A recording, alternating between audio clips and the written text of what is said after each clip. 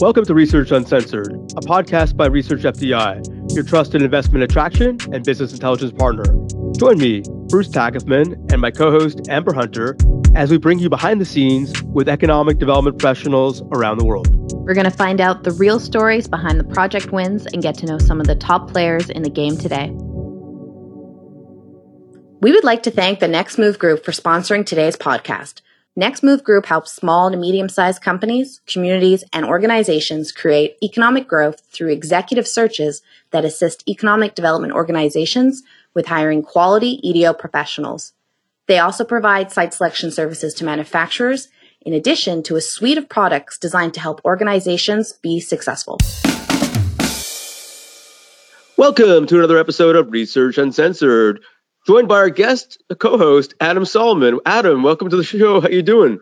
Thanks, Bruce. It's great to be here. After editing so many episodes of Research Uncensored over the last couple of years, it's nice to finally be taking a more active role in hosting the show. So I'm glad to be here along with you, and I'm even more glad to be hosting our latest guest, who is a great friend of Research FDI, Shannon Landauer. Yes, you are indeed coming out from the outhouse to the penthouse, from behind the scenes to the main stage. So welcome. Yeah, we're excited to have Shannon on the show. As you mentioned, great friend to Research FDI, great friend of the program. We're excited to have her on. For many years, the face of Carroll, Iowa, but now at Iowa Lakes Corridor. So we're looking forward to bringing her on. So without further ado, let's go ahead and dial her in.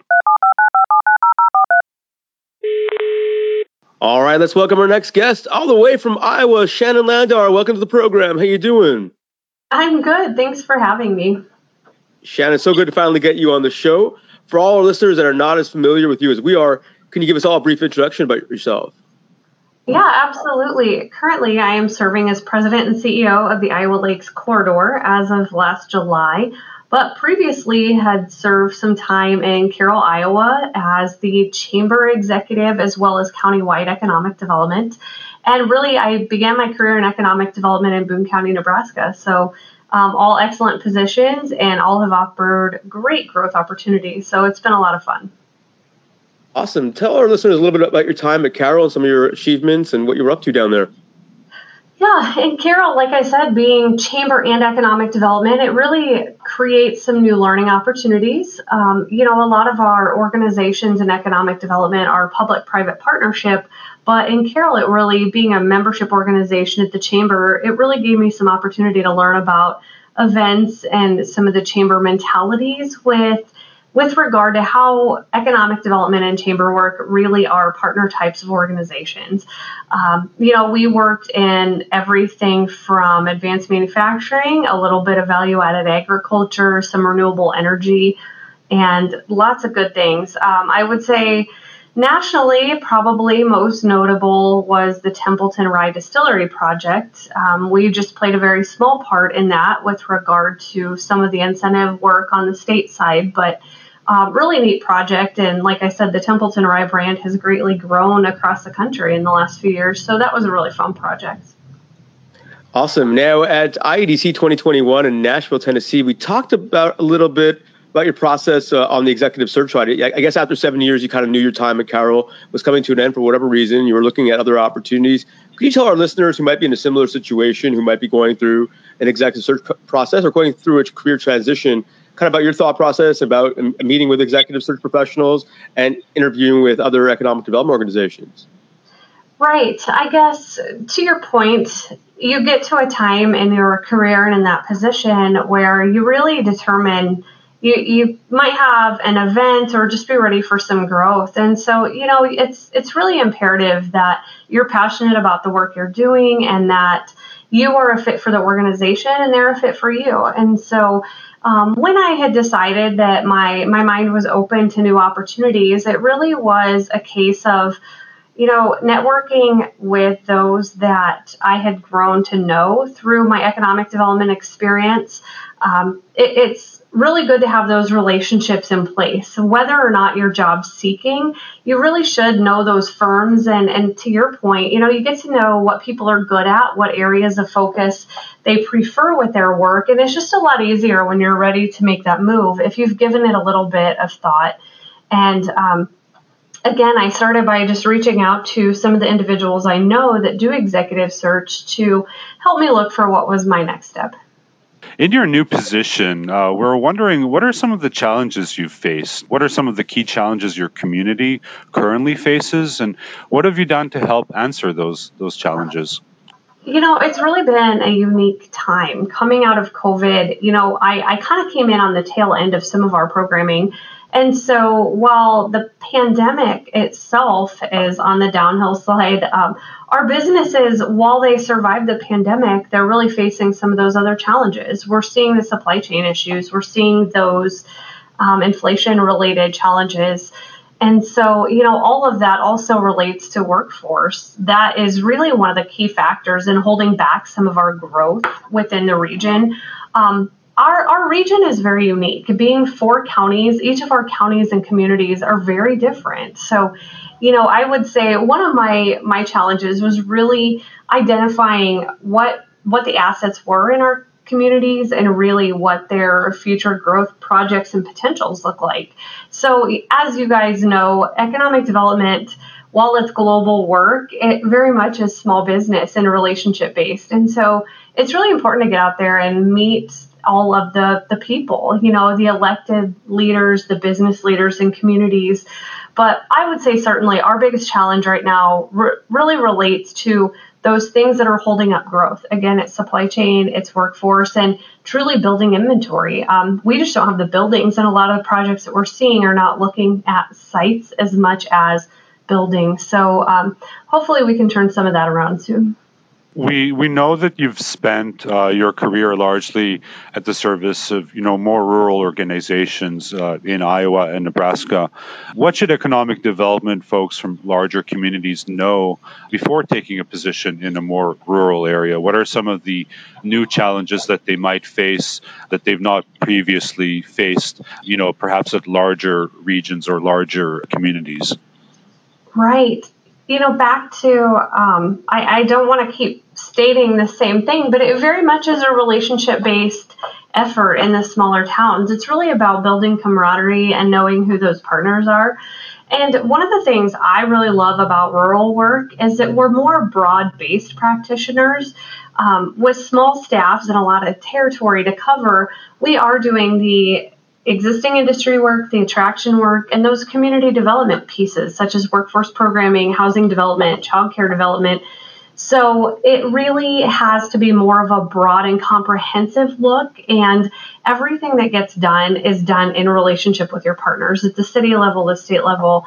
So it is a little different in that also, you're a public figure. You're not an elected official, but you are known in your communities, and people do want to have access to talk to you about their thoughts for the future of their communities. And so I think that's probably one of the most important things in rural communities or organizations is to make sure that you are accessible. As I said earlier, it's really about the passion. We're not just out here doing that repeated process. It's more people focused. So those are probably, I would say, the key elements of being very successful in rural organizations. Yeah, it sounds like you really wear a lot more hats. You kind of have to take on a lot more roles as opposed to maybe a larger organization where everybody has a very specialized role within that organization. And in these kinds of instances, you certainly seems like you find yourself having to juggle more responsibilities. And with that, I'm sure comes a certain balancing act as well. Yes, you're exactly right. In a rural community versus a metro area, it may be a grocery store that really is the game changer where, we're not looking at projects that are hitting the $1 billion mark and 1,500 new positions. But those little projects like the grocery store or a small boutique on a main street in downtown Iowa, they're a game changer for those communities. It's a confidence piece. It's a sustainability step for that community. So, it really is important that we don't just focus on large and those headline type of projects, but every project matters in each one of our community. And again, that may just be a daycare or getting a couple of new homes built. So it's really fun to work with such a diversity of projects because honestly, no two communities are the same, nor are two projects with the work that we do. It's much more about community building as a whole as opposed to strictly economic development. Yes, absolutely. Now, Shannon, we, of course, had the pleasure of spending many events together at IEDC events, Leadership, Future Forum, Annual Conference. Can you tell us a little bit about the role IEDC and other organizations like Mid-America or other state organizations have played in your own professional development? Absolutely. I'm a huge advocate for supporting and being involved in those organizations. Don't just pay the membership dues, but really get engaged. And again, it's about the people that you're going to meet. I currently am the president of the Professional Developers of Iowa, and it's not just because I was looking for something else to do, but I really have a strong mentality of growth, not just in our jobs, but in other people in the profession. I believe in giving back because a lot of people invested a lot of time in me, and I feel like that's one of the most important reasons to be a part of these membership organizations is because of the opportunity it creates to learn from other people and build your network. And, the beauty of it is that you really get to know people that you can lean on. And when there's a challenging project or something you haven't experienced, the more outreach you have within the profession, the more likely you'll find someone that can provide you a little bit of support and mentorship. And I'll say that nearly 20 years in the business, there are still things that I experienced for the first time. And it's just great to have people behind you when you go through that.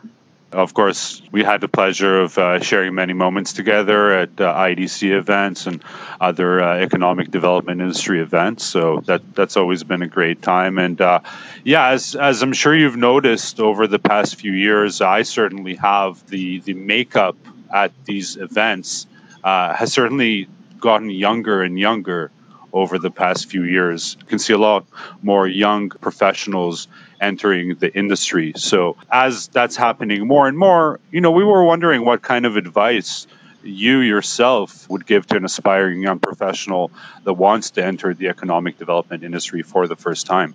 I would say that those people that are young, just you have to make sure and understand that it isn't a 9-to-5 or 8-to-5 type of work that we do. We really need to be on and available all the time. And I wholeheartedly believe in the work-life balance. I've been able to raise my 3 children while doing this work, but it's not easy work. And I think the more that you learn and the more people that you know and really expand your base of knowledge, the better served that you're going to be. And certainly, as we've talked about today, make sure that you have the people and the mentorships that are the people you can count on when there are challenging times. It's really unique when you hear some of the projects that are out there and how it really is changing, as we touched on. When I began in economic development, housing was not a priority item. Workforce was much lower on the list when we saw site selection projects. And so, it's an ever-evolving industry. And so it's just so important to stay abreast of all the things that are happening. And one example, at the Heartland Economic Development course that happened just recently in Kansas City, it's really the first step toward earning your certification in economic development. But we did hear in the past, someone had said, I went to that course and it was really just more metro-based, or it didn't apply to me. And so I would say, that is key to the work we do, is everything applies to us. You have to figure out how it does and what you're going to do with that knowledge. And so while that's a really, really long answer, I guess to sum that up to young professionals in development, it really is about being open-minded, always learning, and building that team of mentors that can help you grow.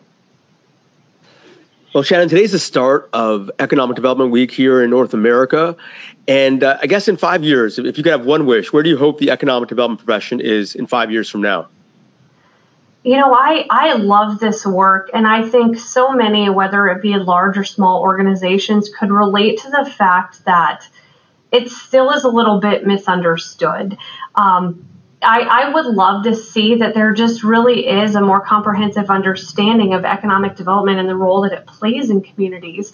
That may be not as much as a conversation in some of the larger communities or organizations, but it's such a partnership mentality. Everything happens through partnerships, and whether that be communities or state and federal programs, I really just hope to see that economic development as an industry is really thriving and bringing new people into the mix, and all of that support and culture is really better understood.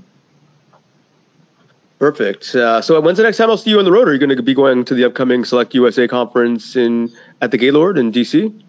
I am not. I'm unfortunately, we're here. We have a really cool program. It's called the Okoboji Entrepreneurial Institute, and it's just a phenomenal learning opportunity, and it happens really close to that time frame. So as of right now, I don't have a whole lot on the books for travel, but I'm sure we'll be in touch and see each other soon. Awesome. Well, Shannon, appreciate you taking some time to come on the program. Always a pleasure hearing your voice. Thank you for some of the insights for some of our listeners. Yeah, of course. Thanks for having me.